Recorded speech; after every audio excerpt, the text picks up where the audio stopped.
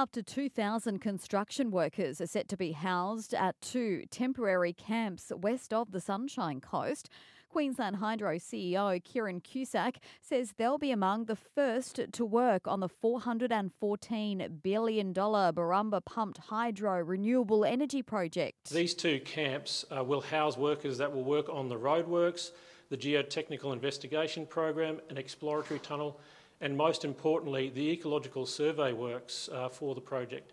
That information that we glean will provide critical information for the environmental approvals and also the technical design phase of the project. Once complete, the project will store enough of Queensland's clean solar and wind to power 2 million homes.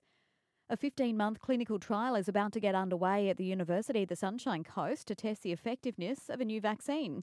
Principal investigator Dr. Robert Scott says the new medication's been designed to hopefully protect immune-compromised people against current Omicron variants of COVID-19. We know that people with immune impairment sometimes don't generate a full response to vaccines, and so they remain at higher risk. Researchers are looking for 23 volunteers to take part in the trial at Sippy Downs. They must be available to attend up to 12 visits.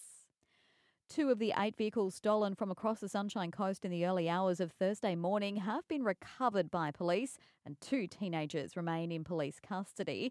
Detectives say it's a timely reminder for residents to assess their home security, with the offenders in many cases breaking into homes first to steal keys before taking off with vehicles.